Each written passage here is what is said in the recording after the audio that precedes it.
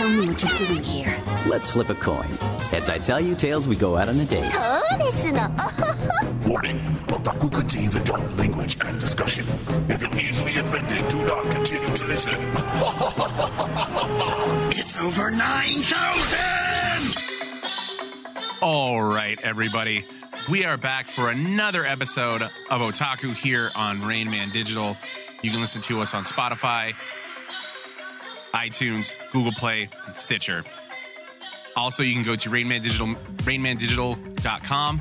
Check us out there. I am your host, Gregory Darkside Holmes, and in the studio with me today is my ever-faithful Filipino brother, David Sabal. Hello, everybody.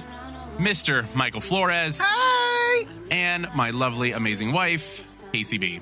Hi. So, today we're bringing you a few episodes. We're only doing 2 today. We kind of amped up how many episodes we watched to kind of give a better idea if you should watch the show or not. As we found in kind of the past couple episodes, we were like, man, we should really probably watch a 3rd episode or more. So we're sticking to the new format of 2 episodes a show, 3 episodes each. There actually was a couple of shows this round where I needed that 3rd to actually make a decision. So that was a good move, Greg. So we're going to get into them here. It's September. We're getting towards spooky season. So we're going to be doing adding in a couple spooky, horror, supernatural animes in the upcoming shows. So if you're ever wondering, man, I love supernatural shit, is there an anime for me? We gotcha. Oh, there's a lot. So Yeah. So keep listening, guys. We'll give you some. And with this, we have 2 shows today. So the first show we chose was Violet Evergarden, and the second one was called Junji Ito Collection. So we're going to actually go ahead and get right into it. We're going to start with Violet Evergarden. So Violet Evergarden, in the aftermath of a great war, Violet Evergarden, a young female ex-soldier, gets a job at a writer's agency and goes on assignments to create letters that can connect people. So this one was done by Kyoto Animation. If you don't remember, Kyoto Animation was the animation studio in Japan that was the victim of an arson fire from an ex-employee. Yep. And this was one of their ones. I believe they were working on it at the time that the fire happened, or around there. It was already in post-production. I can't remember when this was in production during that time. But they've also done A Silent Voice, the movie, Sound, Euphonium, the movie, Our Promise, A Brand New Day. And it's directed by Haruka Fujita, who did Miss Kobayashi's Dragon Maid, Free, and also, again, Miss Kobayashi's Dragon Maid. So did the first season, and then I think special that they had. So, and then the cast is, as Violet Evergarden, the Japanese voice is Yui Ishikawa, who did Mikasa Ackerman in Attack on Titan, and Kaoru Rindo of Sakura Wars, the animation. The English voice actor is Erica Harlacher, who did Elizabeth from The 7 Deadly Sins and Jackie in Netflix's BNA. So this one was very, just style-wise, was a very old-school-looking anime to me. It was really pretty. It was very pretty. Yeah. I got a lot of Studio Ghibli vibes. Yeah. Everything was very flowy and pretty. Even when she came out of her bag, she was very pretty. Yeah. This anime definitely, the animation style in this one was definitely for like a newer release. You could tell right off the bat the CGI was pretty well done. It was very crisp. This was probably some of the best CGI integrated like anime that has come out in recent years. And I think that just speaks to the quality that Kyoto Animation puts out. Yeah. They have that I say that classic style again because it's very, no matter what they're doing, the animation is very on point. It's very crisp. It's very well done. Again, kind of like Casey, you said, like Studio Ghibli. Mm-hmm. It's very nice. It's very pretty. It's high quality. Yeah. High quality. And to me, that was one thing I loved about the series was that they could have just, done like, oh, cool. Like all the up close shots are really nice, and far away, they can kind of like skimp on some of the detail like some other animes do. So, David, what were your thoughts on Violet Evergarden? I was actually, I didn't have a lot of excitement about this title just because I went into this title kind of wondering like what kind of anime genre that would fit, because you're dealing with a warrior female type character coming back from the war.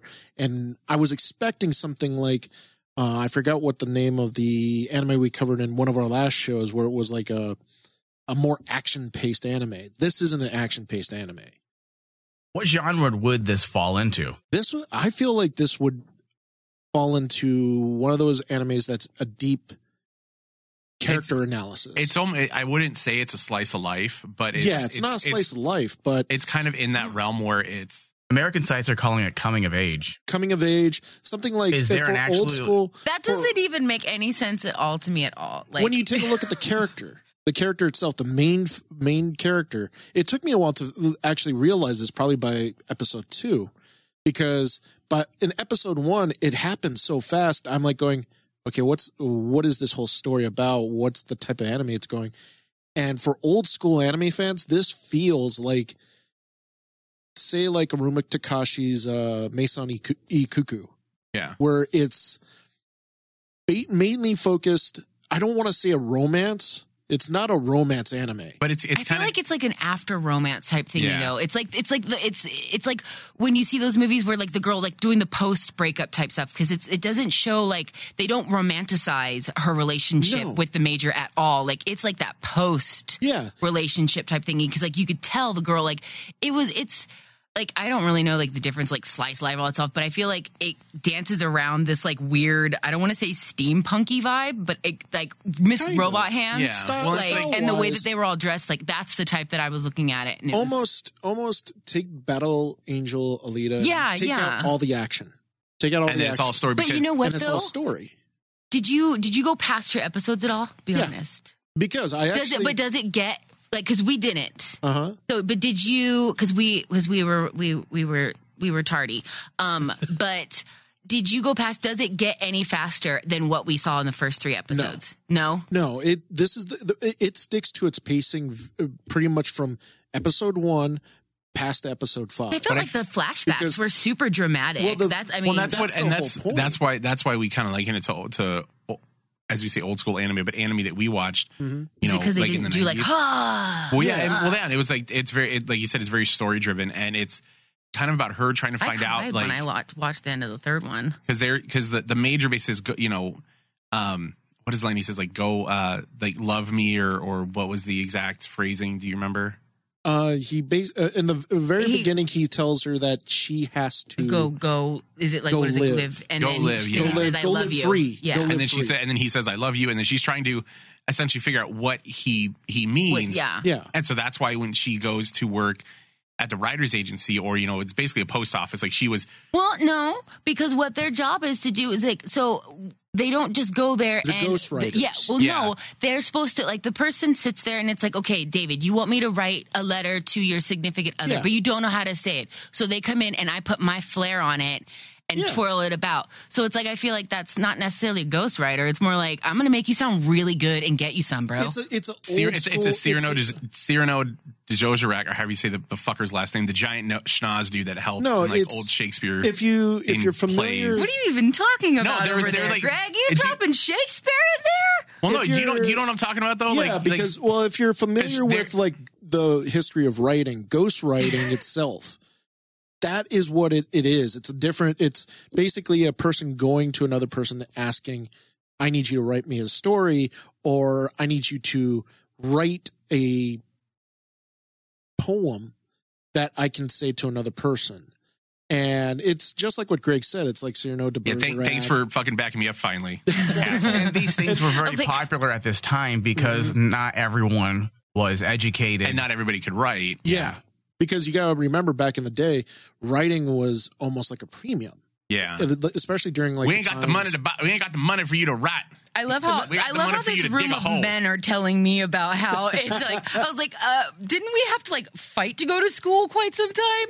Yeah, well, if you look at history, the thing is, that's how it all starts. And that's why when you look at Violet Evergarden, I like the fact that it's set almost like a period piece, where, just like we said, it has that steampunk vibe, but still you get like this almost 1800s, like, I'm trying to remember what it's called, but it's like an age of Renaissance type of feel, where it's kind of like, okay, there are people out there that are a little uneducated, especially in the end of the first illiterate. episode. You're going to say they're illiterate because during that time, like, because again, especially schooling wasn't a major thing. Like the moment you could work, get a job, you got a job helping the family. Well, you get that vibe, especially in the end of the first episode when that one gentleman comes in and asks one of the dolls to actually write a letter, and you could tell that he's not very educated. He's like the stereotypical farmhand. Well, he didn't comprehend what she wrote. His intelligence was insulted because she was a young girl. Yeah, and then you get all that vibe, and it feels like almost like Downton Abbey. If you were to watch like a British television show like Downton Abbey, you get those vibes. I would agree. Because before you had come into the studio, I was talking about this particular anime with Casey and Greg off air, and I had said it reminded me a lot of the old English Jane Austen novels. Jane Austen, yes. And then like when you get to that, then by like episode 2, I began to realize, okay, the action scenes, her flashbacks, that's not the main story. The main story here is her, like, just like what you said, Casey, dealing with the aftermath of that. Yeah. And like, it's not all about, the war and battles and everything. And it's a very different anime than what I was expecting. So, but it was, for me, it was actually really written well for a character, what I would call anime that's a character analysis. Because this character who's essentially a blank slate, I'm not sure if she's a robot. I don't know. Do you think she's a robot? I need to know. I don't think she is. I think she's a robot. I think you and Greg are both wrong. Here's the thing. In the very beginning, they talk about how she was taken up, right? Yeah, they found her in a bag. And they found her in a bag and then like basically straight up raised her up bag, from dude. an orphanage. No, they didn't say orphanage. They said they found her, like straight up found her on the east side in the war zone. Yeah. Like she was in a potato sack. And basically she with was the top tied. A weird weapon of some sort. So, but if she was a robot, but the way they describe the dolls, like, so it's like the way they describe the actual job, they're just like, okay, you're supposed to do, like, that's the thing that made me want to keep watching it, was because I have to find out, like, I need to have my sixth sense moment. Like, are you a robot or are you not? She's not. I feel that she's not, especially when you take into the context of what happened to her between her and the Major in the very beginning, because that moment when she loses her arms, and when you find out that basically what she went through, because essentially she has no emotional feeling. She doesn't understand any emotion whatsoever. So do you think that they're doing that to where, like, because then, so if her character is she like PTSD, like she's shut down emotionally, partially, or is she a robot? That's the thing that makes it kind of cool, is because it's like you can go two ways. Are they doing it that, hey, she just got her arms ripped off and she's got some robot stuff and she's also dealing with some trauma, or is she just a cold robot chick now? Yeah, but whatever it is, whatever her true background is, the part that is interesting to me about this series is the mystery behind not just her, but you get the sense that the gentleman who takes her under his wing, who takes her in, the guy that works, lieutenant, the former lieutenant that worked for the Major or is doing the Major's bidding, you get that he understands there's something about her that's not quite right. And when you get past episode 3, because as I said, this anime drew me in. You went past episode 3? I went past episode 3, and because I was like going, okay, by episode 3, do I want to continue watching it? I did. And I did. I really wanted to. Normally, when I looked at this anime, I'm like, this doesn't fit me. This doesn't seem like the type of anime this doesn't have giant titties. It did. It had one character with big old boobies, and it was the girl that ran the dolls that was the most one. She didn't have a lot of chi-chi, so maybe that is really why. The weird thing was it's the writing. The writing, honestly, of the entire It's not series. Weird, Dave. That's how it should be. You're like, the weird thing is that... Well, the writing was really well done. I was kind of taken aback by that, guys. I thought it was just going to be action and titties. But then I saw it was a story, and I was like, oh, my God, there's writing in this? Holy shit. Well, let's be honest, Greg. Let's be honest. Good writing in anime, a lot of times writing does not take paramount in anime. No, it not at doesn't. all. No, It's the visuals. It's honestly the visuals. When you say visuals, are you talking about the anime. body, Right. the I'm like, female body? When David It's about the story, though. listeners, when David refers to the animation or the look, he is actually referring to the size of the big anime titties. The bigger Let's the be better. honest, that's what he's referring to. So when good writing comes along, David is shocked. Oh, it is a shocker because I've seen some bad anime, and this Really? could have been a really Hold bad on, what's anime. one of the bad animes? Because I need to know if whether or Agent not Akia, that was horrible.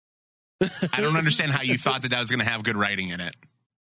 Because at the time I was going to actually just watch. I don't I watch watched anime all for sorts good of writing. anime. Yeah, just so have for I. that. So I don't understand how when you looked at that, you thought this is going to have a good story. Slightly because one of the writers was part of Read or Die, and that Read or Die is. I feel actually like one you of my tricked favorite yourself anime. into that one. Yeah, so, I tricked okay. myself into that. All right, so back to Violet Evergarden. Mike, your thoughts, if there's anything different than David's. Yeah, I totally get everything great. David, sorry, I forgot your name, David. I totally get everything David's saying, and he is valid. His points are valid, but it's just not my thing. There were various moments throughout the 3 episodes where I literally had a knife up to my wrist. For me, the pacing was just awful. I don't give a shit about a girl who doesn't comprehend love, even though the guy told her he loves her, and she's all, what does it mean? I need to know why he said that. Because he's in love with you. That's why he said it. And I don't care enough to watch more to find out why he told her. Because if I was the major and this woman had the personality of a foot, thank you, I would not have told her I loved her. That's a damn lie. They would be like, she's so neat. I love it. She doesn't talk a lot, but she does a lot of really cool stuff, and she folds my underwear in 4 corners, so I think she's really neat. Like, it's like... And also, she really likes You make me sound like a sleepovers. caveman, like I'm some baboon or something. Maybe she likes sleepovers, Mike. No, Jesus. So I will say that the animation was really great. And when I had first pushed play, I felt like the world was finally on my side. I'm like, this is going to be great because the animation is truly remarkable. But after that, The story just didn't work. It didn't work. not for me. And I hate shitting on things that look so gorgeous, but for me, the story didn't work. And maybe partially, I'm not a big Jane Austen fan. To me, it felt like a big... I feel like you're describing this as a butterface anime. Well, the funny part Yeah. is, It's really I pretty, think but it's that's- really shitty on the inside. You know, kinda the shit looked on at- spaghetti. I kind of looked at this story as kind of like, say, a character from Star Trek, like Data, trying to find his way of being human and trying to Data had understand a lot of emotions. sex, I thought, though. That's Data had sex like all the time. I felt like he was banging everybody. well because he was anatomically Violet correct. didn't bang. Oh shit, man! But like the whole thing about the story of a being like who does not understand emotions. Yeah, I get that, Dave, and you're not wrong. Again, I'm not disagreeing with you, but for me, Data was interesting. And he was really good at poker. No, This absolutely. woman was so dull, I'd rather watch a rock and see if it will eventually talk to me. That's on to you. But I think that if that's the story itself is worth what I think. Besides the animation, is worth watching the show for. I would say it's a really good. Like the pacing. Okay, it doesn't work for everybody. No, it doesn't. Could her character have a little bit more like? I don't want to say depth but I think It's Well, the I don't know. depth- I'm the only person in here that didn't like it, so it doesn't suck, right? It's just not my It's thing. not your thing. I feel It's like not it's a your little thing. too emotional. It's though. not like, my it's thing. Not, and plus the way it's written is it's written in a type of genre that's not very popular nowadays. well, it's And a genre that hasn't been done. I don't think correctly for. I think since the end of the 90s. Yeah. I'm going to be 100% honest because I don't Because remember. people try it and it turns into a terrible, terrible trope. How is this reviewed amongst anime fans for the most part? Is it reviewed favorably? It's reviewed. I mean, A lot of- on IMDb, it's basically at 80. It's Yeah, 80 it's gotten good reviews. It's gotten good reviews. And it won some awards, Best Animation, Yes. for the Crunchyroll Anime Awards for 2019. So it does seem like... Because it's got a nice face. Well, it got the it got the anime. It got for best animation. Yeah. So, as I said, this is what carries it, is the animation for a lot of people. I just found, actually, once I started actually just sitting down and just engrossing myself into it, then I found myself like just continually watching on. And as I said, it has the vibes of Downton Abbey to me. And a show like that takes so long to get into. And that's something I also kind of did on. Yeah. Because all my film friends were like, dude, you got to check it out. I'm like, okay, well, I watched it for 15 minutes. I'm and like, then you I get can't bored take with it. it, right? Yeah. And it's because of that slow burn, because that's what, those type of novels and those type of stories. I wonder if I liked it so much is because I didn't actually, like, I was doing something while I was watching it. So, like, I feel like maybe it filled a void. That you know what I mean? helps. Because That's cheating. I feel like that's not cheating. It's called multitasking, bro. I got shit to do. But that's how a lot of anime viewers nowadays do this. Just turn it on, let it run. Yeah, well, and yeah. This is actually one of those type of animes that you can do that to, and it'd be perfect. I sat and stared at it with a See, that's and your if you first stare problem at right it with a there. pencil You and never. paper, and nothing would come out. I'm just like, I Anime's can't. like a demon, dude. You just got to check it out in your periffs. That's it. Take it out of your brain. But again, like I said, this is like David said, this is a genre that hasn't really been done, and it hasn't been done since the end of the 90s, because in the 90s when anime was still slowly rolling through into America, companies grabbed whatever they could, whatever I guess was cost effective for them to bring over to the States. And so you got a lot of these either action or is really story driven. And so you had all these ones that, we watched or that me and David watched, and Mike might have seen some of them as well, that were very story driven. Then after that, everything was action. Like it was fast paced. It was done. They started following that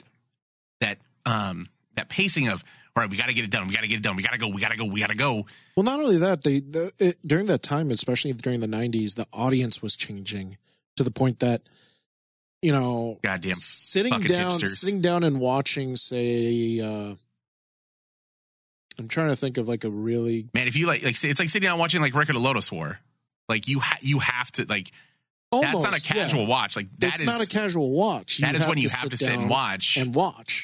But like during the time that you're talking about, that's when people said our audience does not hold its attention right now, so we got to make the anime that basically fits our audience. That's why Dragon Ball Z went away for a bit. Dragon Ball Z, because nobody wanted to wait 16 episodes for Goku to fucking power up and then to do one goddamn move and then fuck it up. Yeah. And then you get. So who do you think is the audience for this? Because with this generation, I definitely think it's more of a feminine one, though. I think a lot of I feel like I could literally tell any of my younger cousins that are like, hey, all I see is, if I want to get them into something that's just like a casual one, like not so, like this is a good gateway, younger teen, like they could do this and they could bring them out to like the other types of fans. Like, you know what I mean? But the themes that it deals with are pretty heavy. I mean, like when you get down to David, have you ever been a preteen girl? Shit gets real. All right. True. Like you want to talk about major? I'm like, that is like, you're literally in a giant jelly bean of just emotions. And so I feel like that would be straight up perfect for something, because they'd be like, I had a major once too. And he left me at a party. Like, it's just like, I think it would be really good for that. Like, I could tell. Oh, no, absolutely. Yeah. I mean, David had a major once and he met him at a party and he drugged him. and I drugged him. Or he drugged and it comes out. You guys drugged each other. We drugged. So what happened was we tried to drug each other and see who'd pass out first, and whoever passed out first was gonna get fucked. No, so David didn't know the major was going to drug him, and the major didn't know David was going to drug him. They're both skeevy bastards. They're skeevy people, and so we basically just They're both drugged each other. rapists. I like everybody's like, David's so sweet. No, not younger David. Younger David is a piece of shit. Oh, yes. I like there's an argument with this. For everybody that's listening to the show, just to let you know, David, how long have you and I known each other? How long have we been friends? Almost like 10 years now. Yeah. So we're pretty much, we're family at this point, and we've been family for essentially a while. Well, the funny part is That's why I always tell people, like, especially like the Tama crew that basically knows me and Tony, and that's how me and you met. Yeah. You guys got to know me when I got kind of clean and sober and basically mellowed out. You can ask Tony beforehand. Oh no, David! I've heard the stories. I have heard the stories. Do we need to have a hooker off because I feel like you do not want to do that because we've all girlfriend. Oh my god! Welcome to Otaku, where we're going to talk about life. I was a different person then, Greg. I was a different person then. Different person then. Yeah. So we are going to move on to our second show. And this one, I was super excited to do because I keep hearing about it. Before we get into it, we're going to take a quick break and we'll be back. And we're going to go into the Junji Ito collection. Stay tuned, guys. All right, guys, we are back here on Otaku. We just finished talking about Violet Evergarden and also hearing about David's possible shadowy past. And also the fact that him and my wife Casey could probably have as she put it, a hooker off. It's fine. We like to have fun. There's nothing wrong with that. Okay. There's nothing wrong with having a little fun. There was an old lady that I met in a parking lot once when me and Tanya were drinking at Comic-Con one year. And she caught us and she said, "You girls, you go have fun. You show your titties. Have fun." And she left. So I feel like she's like that stranger in all animes that appears, gives some sort of fucking advice, and then just fucking was so cool. Well, you and your girl, your shotgun, Mike's lemonade. What? All I can think about is an SNL skit with the Cosby kids or whatever. Like, we were sitting there doing coke and playing garbage. So we're going to move on to our second show. No cocaine. No cocaine. Greg always forgets the real questions. So did you show your titties? I just got to ask the question because Greg did it. Are you talking to me or David? Either or. I should. This question is for David and Casey. Greg shows tits all the time. I do. Do something strange for some change, hey, girl. You know what? If it involves a Costco hot dog, I'm fucking in. Blowjob, my still a milkshake job. makes the boys come to the yard. I just vomited. Don't let them shame you, David. Don't let them shame you. Don't you dare. You be you, Boo. You be you. Shame. David, in all the years that I've known you, that was fucking hilarious. Fucking hilarious. So the second show we're going to be talking about is the Junji Ito Collection. So for those of you that don't know, it is a collection of animated horror stories based on the works of Japanese artist Junji Ito. The series is adapted from two of Ito's manga collections, the 11th volume of Junji Ito Masterpiece Collection, and a single volume of Fragments of Horror. The directors for this are various for each episode, and the company that has produced it is Studio Seed, who's also done Sorcerer's Stabber Orphan and Young Disease Outburst Boy. So definitely into some weird shit. This is an anthology series, as it kind of states. This was, I think, one of the raddest fucking horror-based animes that I've seen in a long time. Oh, because it comes from the mind of Junji Ito, who, if you're a horror aficionado like I am, everyone in the horror industry should know that name because he's the one who created Uzumaki. Uzumaki is one of the greatest Japanese horror films of all time. Just for its visuals, just for its storytelling. He's the one that basically everyone points at and says he's the one that started the whole Japanese horror movie genre with The Ring or Ringu, as it was known back then. And I can't remember the other one that basically broke out at the same time as The Ring. But those movies have a lot of...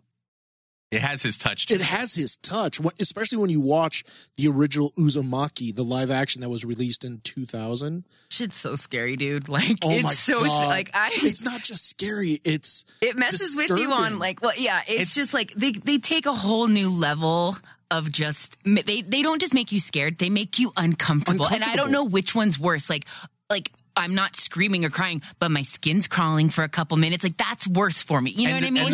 No one does horror like the Japanese. No, and the thing is, especially in 2000, dude, when Uzumaki came out, people were like going, "What the hell did?" But the way that they scream? did it in this one though was like they just like it made sense. Like it gave me total like scary story, like it was like that. Like they fed it to me in the most comfortable American horror fan. Like it was so freaking good, and my ADH body was happy because it was so short. And that's the thing, like the difference between like Japanese horror and like say American horror is all about it's the shock value. It's like, what can we do to really push the envelope to try and scare somebody? We're Americans and we see a lot of now. And it's like all like the the quiet they scare, but Japanese like a cat jumps out, you're like, God damn it, a fucking cat. So like, but this was like we were like when we were watching the one where the film crew was like doing their independent film, and of course fucking Fuji. Oh my God, who was apparently a fashion model. Name. Yeah, the fashion model. The horrendously tall like fashion model with like the 16 head. She had 8 head, and then fucking like would laugh and had like a mouth like rows full of fucking like shark teeth. Did that weird like you remember that what was the movie with the gray guys? The Mom and Dad Save the World. Yeah, and those little green guys with all the teeth. Yeah, and it was just like, it wasn't like that they relied on the gore factor. It was more so the creepiness of the like character. They gave you all types of horror that you want. Like you had gore, you had supernatural, like you just had stuff where no matter what, and what was really cool was that they fit 2 stories into one episode. So you got more in the 30 minutes or 25 minutes that you watched that episode than you would. It was like a round table of just like, and the shows complemented each other. Like if one was kind of a supernatural one, then the next one was more of a like. I have to ask though, scary. What was your favorite one ever? What was your favorite one? Oh, that's difficult because all 3 episodes were absolutely stellar. So here, and like if I had to pick, choose, which you do right now, I think actually the first episode was actually my favorite. Yeah, but in terms of horror factor, I think Slug Girl. That's literally what I was gonna just say. That like disturbed me. It made me feel nauseous. Yeah. At the end. Okay. And like. That's what while I know to the audience this sounds weird saying it's awesome to feel nauseous. You don't understand when you're a horror. You feel alive, girl. And especially a horror writer.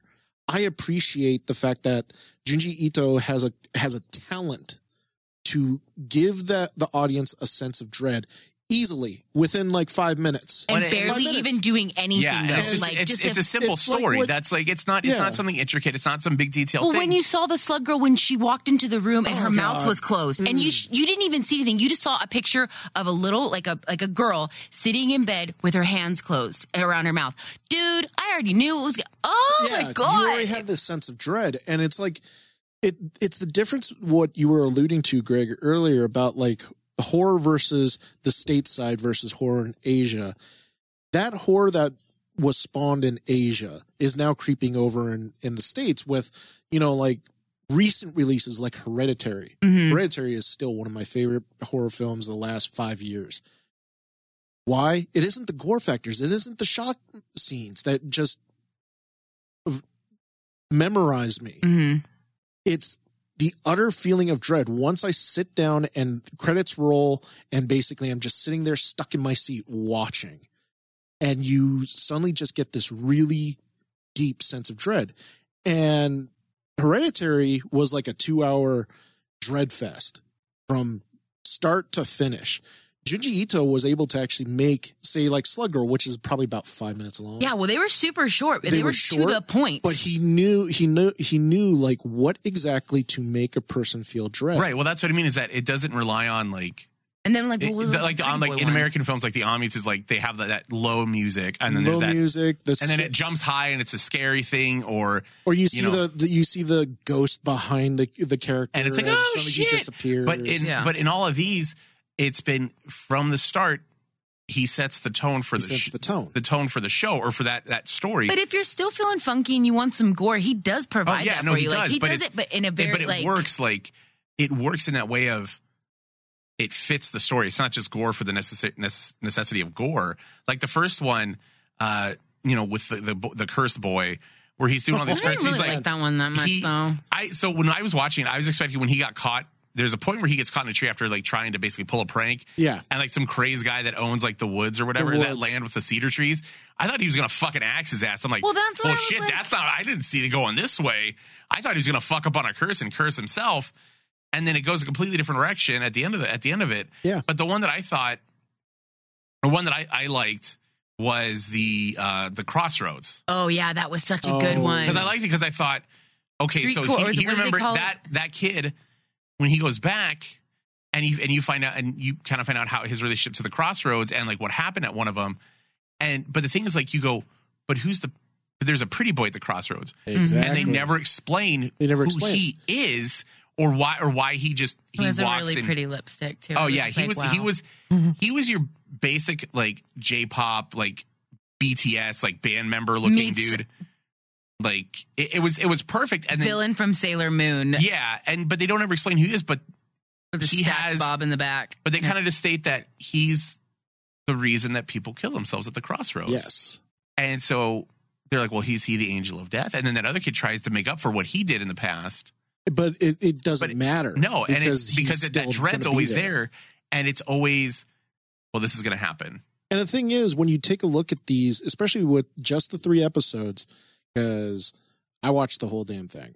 So I got scared. We'll be we're going to finish it. But we watched the first 3 But if you watch the 3 episodes, you really get a really fantastic look of how to write a horror story, which I think is honestly a lost art nowadays. Absolutely. Because like people rely on, jump scares.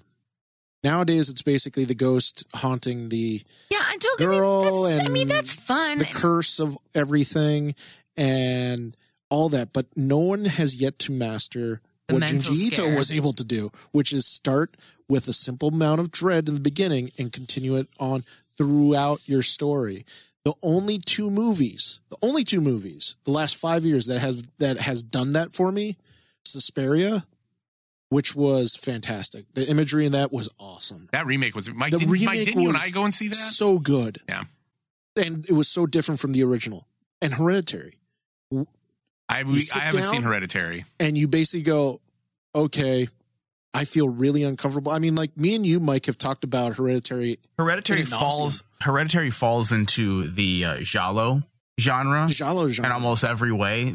I forgot the name of the director of that film, but he did an entire mini doc leading up to the release of that movie, and he talked about the giallo films and how he was deeply inspired by it. And a lot of the Japanese horror films were also inspired by giallo. And like, I remember me and you talking about Hereditary at the time, and I remember you saying you felt sick. Dude, my ass was sweaty, dude. And you felt sick. And I don't sweat. I literally felt sick. Mike, when you went and saw Suspiria, the remake, the scene where the girl's basically getting like Jesus, where she's getting all bent and like, supernaturally like the mirror scene. Yeah, the mirror scene. Yeah. I remember because I even said to you in the theater, I go like, we were both uncomfortable. I was like, I'm gonna fucking puke because like. You said you were going to go home and watch a bunch of Disney movies. I did. He probably did because you have to wash out the imagery. Oh no, because absolutely. like there's a scene like she's getting busted up and like in the mirror scene like this girl's getting all crumpled up like supernaturally, and then she fucking pisses herself. Yeah. And I'm just like, fuck. But I feel like that's always. But that's when they. I feel like when they show that pure moment of when you know that you're being hurt so bad. And it's like, that's when it's like the next year. It's like, because when I start comparing things to like what I've seen, and it's like, oh, they went that extra mile. Yeah. And you're like, oh. A perfect example of like those type of feelings for me is Slug Girl. Yeah. Because, dude, I'm sitting there and I'm like going, but I think there's nothing going on, but you get this sense of dread, especially with the girl covering her mouth. Well, I feel like everyone has what's going on? Fear of parasites. Like everyone, how many times have you watched? Like, dude, when I worked in the hospital, I was so afraid of fucking botflies. Are there botflies anywhere around here? No, there's not. No, but this bitch was scared of them. No joke. Like after I watched Slug Girl and I watched basically all of that, I had to take a shower. I took a shower immediately. Do you want to? And then. On top of that, I cleaned all my cat's kitty litter. I cleaned the apartment just pristine. Did you do meth and watch this? Like I don't get scared and clean, David. That is not something I do at all. It's that sense of dread that basically, like what you were saying about the parasites.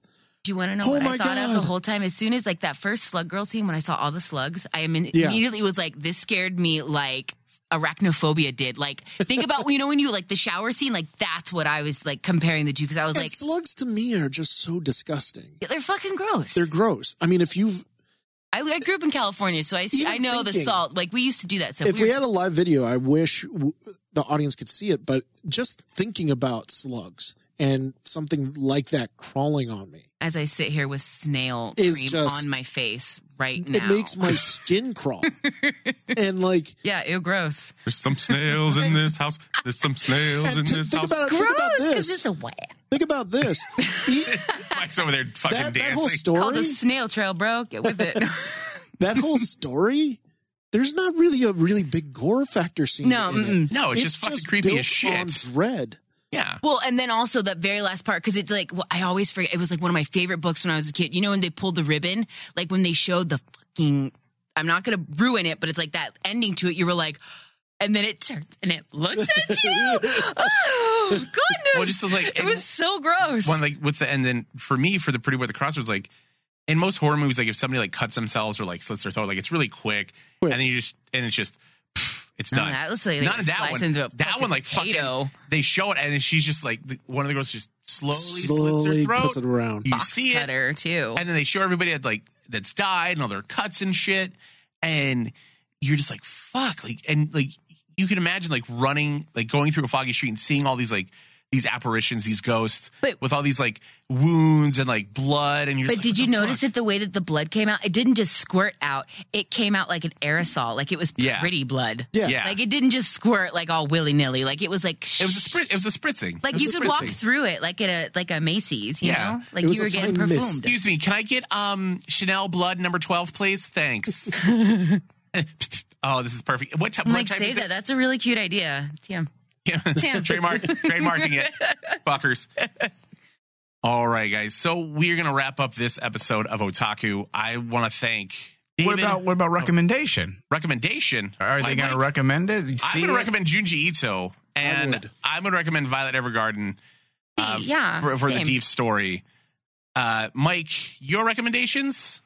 Don't watch the Violet Evergarden. And unfortunately, I was not able to watch Junji Ito. You bastard. Which, by how you guys are blowing it, I'm probably going to be watching it tonight.